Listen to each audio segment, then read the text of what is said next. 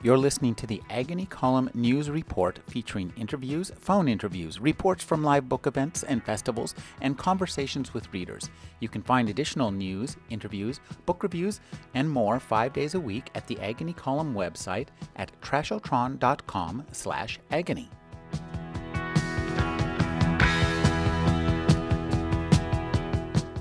We're listening to the second part of my interview with Charles Stross. We were talking about his novel Halting State and how a robbery committed inside a virtual world has real-world implications. We now rejoin my interview with Charles Stross.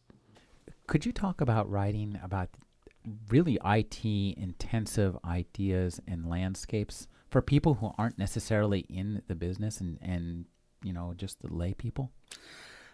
I'm not sure I can talk about it that easily without a finer focus. I came out of a dot-com in 2000 and had appeared as a computer journalist around the time the dot-com bubble burst. And I think it's infected my worldview somewhat in that IT land is my native homeland to a great extent.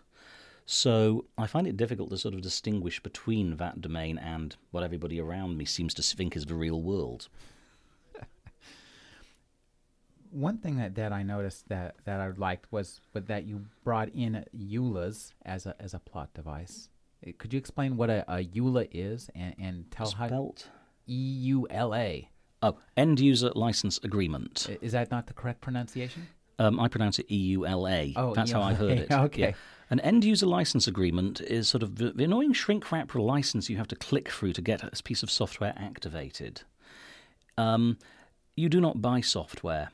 You pay money and agree to a license that grants you certain limited rights to use it. And very often, buried at the bottom of that small print, there'll be a clause saying, the company reserves the right to vary the terms and conditions of its license. They will post it at the back of a filing cabinet in the sub-basement behind a door saying, beware of a leopard, or on the web. There is one of the MacGuffins in Halting State is that our characters have signed end-user license agreements as a condition of playing a game, and a very, very unfortunate variation in the terms and conditions is served on them without them being aware of it until too late. And this goes to the all-pervasive influence of something that I think would surprise a lot of people, which is the SETI at Home program. Distributed processing. One of the problems besetting any massively multiplayer online game is that as they add more players, they need more servers to provide the gaming universe that the players interact with. In general, it's a new server per 100 users, roughly, or possibly per 200 users, and these servers cost real money. SETI at Home took on a really big computing task and figured out the way to do it was to divide it up into lots of little chunks and to scatter it across users' computers. Now, there's idiots out there who will try to fake a SETI result. I'm not sure quite why, but they do this. And therefore, SETI at Home came up with some rather elaborate techniques for spotting fakers. For example, all the actual data they come up with is scattered to at least 3 different users, and they have to all give the same result before it's accepted, even as a preliminary. Now, it occurred to me that one way around the server problem for the games companies is to use peer-to-peer computing and virtualization, new technology which allows you to run a different operating system environment on a machine under another operating system as a guest, to hand out bits of the game server to various players. They sign an end-user license agreement saying we're giving the software company 10% of our processor cycles to run servers on in return for the privilege of playing the game. Of course, this has lots and lots and lots of security problems, but if the game you're running is a platform that supports multiple games, you just hand players of game A a chunk of server code for game B and vice versa. There's no temptation for them to actually cheat on that basis. And these games are running on people's mobile phones all over the world. As a writer, you tend to really like crime fiction. And one of the things that I think that you do very well in this book is to deceive the reader and distract the reader, to think that the story is going in one direction or is going to remain at one level, and then you escalate it in a manner that's frightening, sudden, and compelling. I've always had a fondness for spy thrillers and also to some extent for certain types of crime novel. I'm not so big on the sort of dry, cold-blooded whodunit, it was Colonel Mustard in the coal cellar with the candelabra, that sort, where it's just a logic game of deduction. But certainly I found it very interesting, and reality is multi-layered anyway. There's all sorts of undercurrents going on around us and stuff we're not necessarily overtly aware of that we're engaged in at any given time. It seemed to me that to do a good job of painting this kind of future, I needed to use multiple layers and to show all sorts of things. On the surface, the world of today doesn't look that different to the world of 50 years ago. If you imagine a time traveller scooped from 50 years ago and dropped on the high street today, and told them they were 50 years in the future, what would they notice? Well, they'd know the cars were a different shape. That's for starters. Fashions have changed, but what do you expect? They'd notice people having these small boxes with coloured screens on them and talking to them a lot. And they'd notice televisions were bigger and very flat. They wouldn't even guess that the internet existed at first glance. They might just about get their heads around mobile phones by observing people talking to them. And they'd be at a complete loss when they tried to understand the structure of the society they were living in, or its media. Well, when you talk about multiple threads and multiple layers, one of the things you also do in this novel is to use the games as places for plot to unspool while plot isn't happening in the real world. And there's some really crafty writing that goes on there. Could you talk about some of the scenes where things are transpiring in the real world and in a virtual world at the same time? As a writer, did you write those two scenes separately and then interleave them? No, I wrote them linearly. Oh my God. That's the scary bit. For example, there's one scene where two of our protagonists are trying to track down a fellow who appears to be selling some stolen magic items. And they've tracked him down and realised he's in a nearby city at a gaming convention. And they go to this gaming convention to try and meet him in person, to make him an offer they think he won't refuse. When they get there, they find that there are several games running simultaneously, and when they have their glasses switched on to display all the games in parallel, it's absolute chaos. It's a gaming convention. When our hero actually finds and confronts the fellow who's selling the stolen items, the fence spooks, and a melee ensues in a fantasy world that is sufficiently distracting that our hero doesn't realise for a while that he's actually been stabbed for real. When you're writing about these kind of virtual worlds, could you talk about keeping the language something that people in the real world can understand? It's risky because the virtual worlds and the gaming community have already invented a vocabulary of their own. And as that community grows, I think the number of people playing MMOs is virtually doubling every year. That language sort of spreads out into common use. I can talk about emailing you something or sending you to look at a URL, and you know what I'm talking about. But back in 1994, you'd have been mystified. Well, that's a fascinating observation. So we've got to adopt the vocabulary that's already out there. And it looks science fictional now, but this book is going to age so fast. And that's another thing.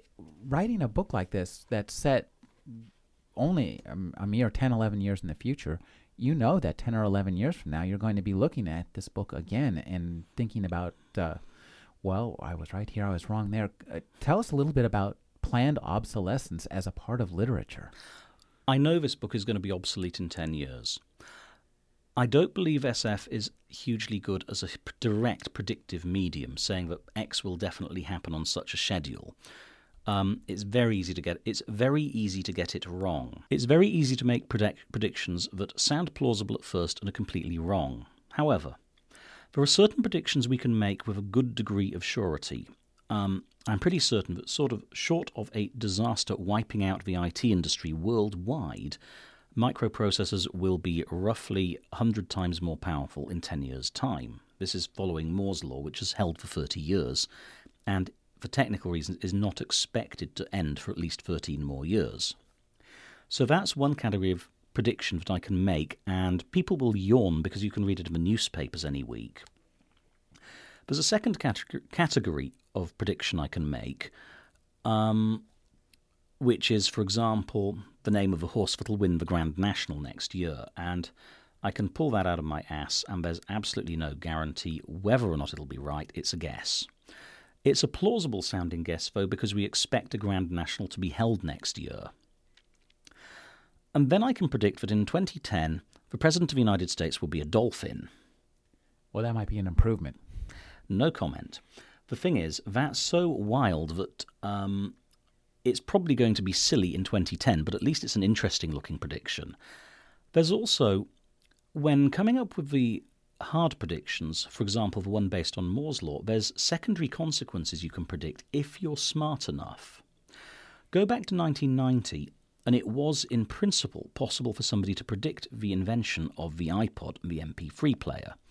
Formats for storing audio on the computer had existed. Some of them compressed for data. Hard disks were getting bigger in capacity and smaller in physical size, and sooner or later the two curves would overtake each other and you could store one or more CDs on a hard drive powered by a battery. At that point, you have the iPod. Very few people did predict this, other than the people directly engaged in the industry, but I believe MP3 players began appearing from about 1994 onwards. What would be a lot harder to predict would be the podcast and the near death of terrestrial radio broadcasting, thanks to consolidation and homogenization of content under a small number of owners such as Clear Channel, which drove a lot of the alternate content off the airwaves and into the iPod. That's a secondary consequence of not only a new technology existing, but a social trend mediated by corporate developments. You might have guessed at it, but you would have had to be a genius to predict that specific outcome. Finally, there's stuff that you simply, throw all the pieces up in the air and they might come down in the right pattern. There are vibrators controlled by Bluetooth by MP3 players, and, I don't think there's any way anyone could have reasonably predicted that from 1990. It's just surreal. It's when enough people have the new technology in their hands, somebody will invent something really wacky to do with it that nobody imagined.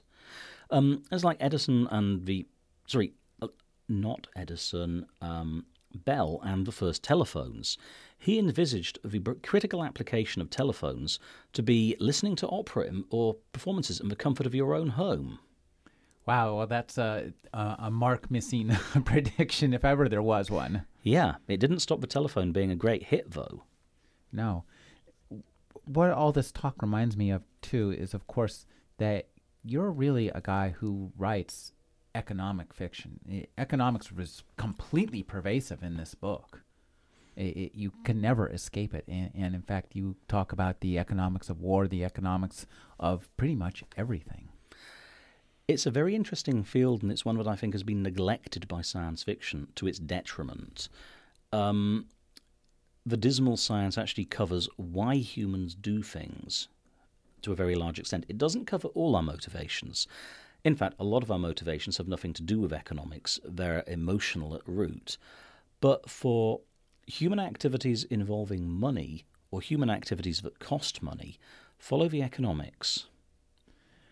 When you're writing all this economic fiction, one of the things you talk about, as you say, is that it informs our life. And we've seen this more and more, and this is very unfortunate, that the work/life balance is shifting very heavily towards work. And we live more of a life of work now than we ever lived, and that's pretty much the opposite of what anybody would have predicted. It varies by country. In large parts of Europe, worker productivity per hour worked is as high as or higher than in the United States. Yet worker salaries are actually a bit lower. The difference is they get 6 to 10 weeks of holiday per year paid, with sick leave on top. And, that's a different way of establishing a work-life balance. If I had to choose, I'm British, but if I had to choose between American work-life balance and German work-life balance, I'd pick the German one. Because, you work harder while you're working, but you have time off. You have time to yourself. I tend to think we work to live, not that we should live to work. And I can't help questioning the motives of those people who think we're not working hard enough and who crack the whip. Well, they're making money from us, most certainly. when you talk about Scotland of the future as well, and you make a few predictions with regards to Scotland, could you talk about that? Scotland is a separate country from England. It is probably as different culturally and politically from England as, say, Virginia, it is South Virginia, or is it East Virginia? East and West Virginia. Okay. It's about as different from England as East Virginia is from Massachusetts. They are very different culturally. It is very different politically. And for many years, during the 1960s and 70s, Scotland was somewhere to the left of England politically. Margaret Thatcher, when she came to power in 1979, made a very fateful decision. She looked at the demographics and the electoral representation and realised that she didn't need Scotland. Scotland had an awful lot of oil revenue. At one point it was the world's 7th largest oil exporter. But it wasn't going to vote Conservative. The worst she could do by being nasty to Scotland would be to lose maybe 10 or 20 MPs, but she could gain enough money to buy 100 of them south of the border. It led to a situation where for nearly 20 years Scotland was effectively ruled by remote control by a hostile administration that was obsessed with resource extraction. A parliamentary question that was answered the month before the 1997 election that returned Tony Blair and the Labour Party to power was how much more money has been raised in Scotland for taxation than has been spent there. And the answer was £40 billion, or at today's rates, $80 billion over 10 years for a nation of 5 million people. $2,000 per year per person going out of your country to fund another country. Now, that is by way of explaining why there was so much support for Scottish independence when the Conservatives were kicked out of office. You know, the country had been milked by remote control by a hostile colonial government for 20 years. Labour came to power and they very rapidly defused this crisis by allowing a vote on devolution, which devolved a lot of power from Parliament to a Scottish Assembly, which has about as much independence as an American state has within the federal government. Now, the result has been a lively political culture north of the border, but a situation where pressure for outright independence fell away. But I could see there was one situation that could emerge, and probably would emerge within the near future, that would trigger demands for Scottish independence. Another Conservative election victory. Yeah. I still think that's possible. And the scary aspect of it is the Conservatives have now realised they don't need Scotland. Scotland does not contribute to their MPs. More importantly, if you subtract Scotland from the British National Parliament as a whole, it would deliver a structural Conservative majority for a generation, because it would have subtracted a lot of left-wing MPs.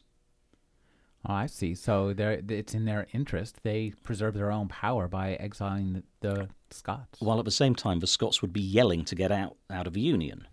So that is why I figured setting it in an independent Scotland in 2017 was not actually that far-fetched. Labour have been in power for 10 or 11 years now. There was very nearly an election this autumn. General elections are called whenever the Prime Minister thinks it's a good time rather than on a set schedule. There will be at least 2 more Westminster elections before 2017, though. There's a maximum of 5 years between elections. If you hit the 5-year period, you have to have an election. And I can't see Labour hanging on to power in the UK as a whole for 20 years, which it would be at this point. Sooner or later they'll put a step wrong, and then Scottish independence looks suddenly like a likely prospect, or certainly a plausible one. One of the crime fiction aspects of this book that I thought was really great was when they are combing the programmer's apartment, and they look in his bed and they find 300 different types of DNA. And well, has somebody done that? The UK has, in addition to most of the world's closed-circuit TV surveillance cameras, the biggest DNA database of any nation on the planet. The British population is 1/5 that of the United States, but it has the same size, if not a slightly bigger, DNA database. They want to actually make it universal. There is, however, a fairly simple way to defeat DNA profiling at the scene of a crime. You go on the top deck of a bus, with a small vacuum cleaner and you scoop up skin samples and dust from the seat cushions. You will sample several hundred people that way, and if you spray it over the crime scene, it's like smearing your fingerprints, or getting 300 other people's fingerprints on top of your own. Another innovation you have is the VOC Act. Could you explain what that is? Is that happen right now? Victim of crime? It's an extrapolation from certain penal policies that seem to be along the way. There are various... The British criminal justice system is undergoing a gigantic overhaul, which has been a project the Home Office, that part of the civil service surrounding justice and prisons, has been pushing for decades. There's an awful lot of laws on the books that go back to the 17th or 18th century, and these are all being replaced piecemeal by very precisely drafted, at least in theory, laws governing certain crimes. One of the things there's been a lot of campaigning for is more help for victims of crime. It's a perennial talking point. We must save the children, we must be nice to the victims of crime, we must make the criminals pay restitution, and so on. It's part of that dialogue and rhetoric. There is already, for example, compensation for criminal injuries out of a public purse up to a certain level, never mind your insurance. And in this instance, one of the aspects of current British criminal justice thinking is that the victims have been neglected and need some help. And so they get help whether they want it or not. We're from the government and we're here to help you, British style. Now, your characters in this book live in a world of constant surveillance, and you yourself, according do as well. Are you comfortable with this? They're comfortable with it, and you only see it increasing because when everybody is wearing what you call the life blog cameras and recording their own every moves, you end up in a society where everybody knows what you're doing all the time. I will confess to being uneasy about it. Declaration here, I am a woolly liberal and a member of various civil liberties groups, including the No to ID campaign, which is specifically opposed to the adoption of a national identity register and a lot of this surveillance technology. I don't like the surveillance technology. But as I said, certain technologies come with a political agenda attached, and it's very difficult to argue against them if you're going to use them at all. Closed-circuit TV surveillance cameras have been making increasing inroads in the UK everywhere. I'm not convinced of their usefulness. Specifically after the incident a few years ago in which my wife parked a bicycle under a set of surveillance cameras hoping it would be safe, and came back to find it had been field stripped. She went to complain to the janitor of the institution where the cameras were held, and he said, "I'm terribly sorry, but the cameras were the first thing they stole." Now, here we found, I know in San Francisco they installed cameras in a crime-ridden neighborhood and found really they had no help. They provided no help whatsoever. It is somewhat controversial. In the UK, there were some early findings, but what happened was that cameras displaced criminal activity from areas under the cameras to areas away from them. More recently, there's been some argument, but it has no effect whatsoever. The problem with cameras is that it takes an awful lot of manpower to watch the screens. And while there have been attempts to use, for example, face recognition software is poor. Yes, it can very often recognize faces, especially in a laboratory setting, but it will also get false positives. It will think it's recognized a face when in fact it hasn't. It's recognized a stranger. And imagine you're hunting for terrorists in a crowd. You're hunting for 10 terrorists in 1 million people. A false negative rate of 1 in 10 means that 1 in 10 times it will miss a terrorist when it should have identified one. A false positive of 1 in 10 means it will identify 10% of your population as terrorists. So false positives are actually what put the boot in on this sort of surveillance. Our hypothetical 10 terrorists in 1 million people, if there's a false positive rate of 1 in 10, then you've identified 100,000 terrorists, and you know they aren't. It's useless. You have to have a very, very low false positive rate before image recognition of faces becomes useful in public settings. It's the same as the problem with the US government's no-fly list, where if you have a name that's somewhat similar to that of an alias that a terrorist has used, they may deny you of the ability to fly. Unfortunately, an awful lot of people have been swept up in the dragnet just by having similar-sounding names. I mean, is Senator Edward Kennedy a terrorist? Well, according to many, that yes. Wow. But you talk a lot about economics as a form of war. We heard that in your reading, and you have a lot of interesting observations about social hierarchies in which our most primitive hierarchies continue to be enacted in the highest technological settings. And there's a really great scene with a character who you call the Silverback. Yeah, he's your alpha male business executive gorilla. He's the alpha male in the primate troop, and all the others are going to richly bow before him, or he will shriek and fling dung at them. And this happens regularly in a business setting. Any business. The only way to really get away from it is to be self-employed. And even then, you still have to sell something to somebody. Yeah. There's an awful lot of people out there who go through life role-playing, not really sure of their own motivations for doing it, and who seem to work on a zero-sum game in human interactions involving their ego. If they're going to win something, everybody else around them has to lose something. And it's wholly unnecessary, it's very childish. You can see exactly the same behaviour in the monkey house at any zoo. But there's a lot of people who do this stuff. Would you care to talk about... I want to get back to the second person, because I think this is a really interesting way to write a book. And some of the implications of this is that for the reader is... You are many people. Yeah. Writing in the second person is interestingly different to writing in the first person or the third person.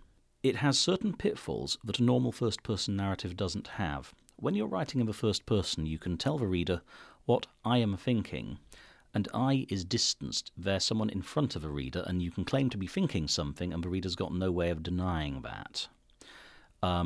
It's fairly easy to be plausible. If you're telling the reader what they or you are thinking... You are thinking that you're very angry with me right now. Well, no, you're sitting opposite me smiling in a studio. And that is going to throw you into immediate disbelief of the narrative. It is going to throw you out of willing suspension of disbelief. So when writing in the second person, you have to be very careful to tiptoe around the reader's interior states. You can't tell them what they're feeling.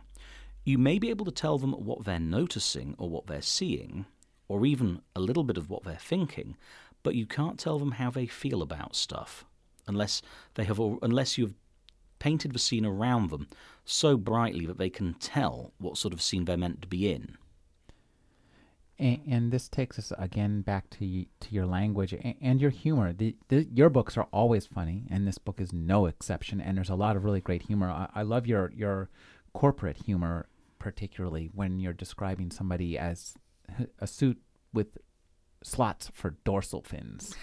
I've met them. I've worked in a .com that was going public. There's a tailor somewhere who takes Armani suits and adds dorsal fin slits for the sharks. I'm sure of this. But getting back to the point to humour, I try not to lose track of the fact that I am fundamentally there to be entertaining. I'm trying to get some interesting messages and ideas across in my books, but if all I was writing about was the ideas, I'd be writing an academic paper. When one is writing a novel, there is absolutely no point making it profound and deep if the reader is so bored by it they put it down after 5 pages. So a sprinkling of humour or of wit, rather than just straightforward jokes, really does help. It keeps the reader in a good frame of mind and makes it easier for the rest of the stuff to slip down their eyes. So, as I said, I try to keep aware of the fact that I'm here to be entertaining, and humour helps. When you're writing humor, does it come out the first time? I mean, because your prose, just in general, your prose style is a rather humorous and witty repartee. It's like listening to somebody who's very smart and funny telling you an entertaining story. Does it happen that way normally, or do you have to go back and cleave this stuff back in? It gets tidied up regularly. Everything I write gets polished up along the way. It used to be the case when writers relied on typewriters that they'd write a draft and it'd be rough and dirty, and they'd take their sheets and they'd copy type it, rewriting it on the fly, and go through multiple drafts that way. Word processors let you work in different ways, and what I normally do is I start each working day by reviewing and revising what I wrote the day before. This gives me a sense of continuity when I begin writing new material. I'm continuing from what's already there. And it also means that by the time I finished the first draft, it is in fact the end of the second draft because it's been ready polished along the way. And a lot of the stuff gets tidied up in that second pass. We've been speaking with Charlie Stross. His new novel is Halting State. Thank you for joining me, Charlie. Thank you very much, Rick.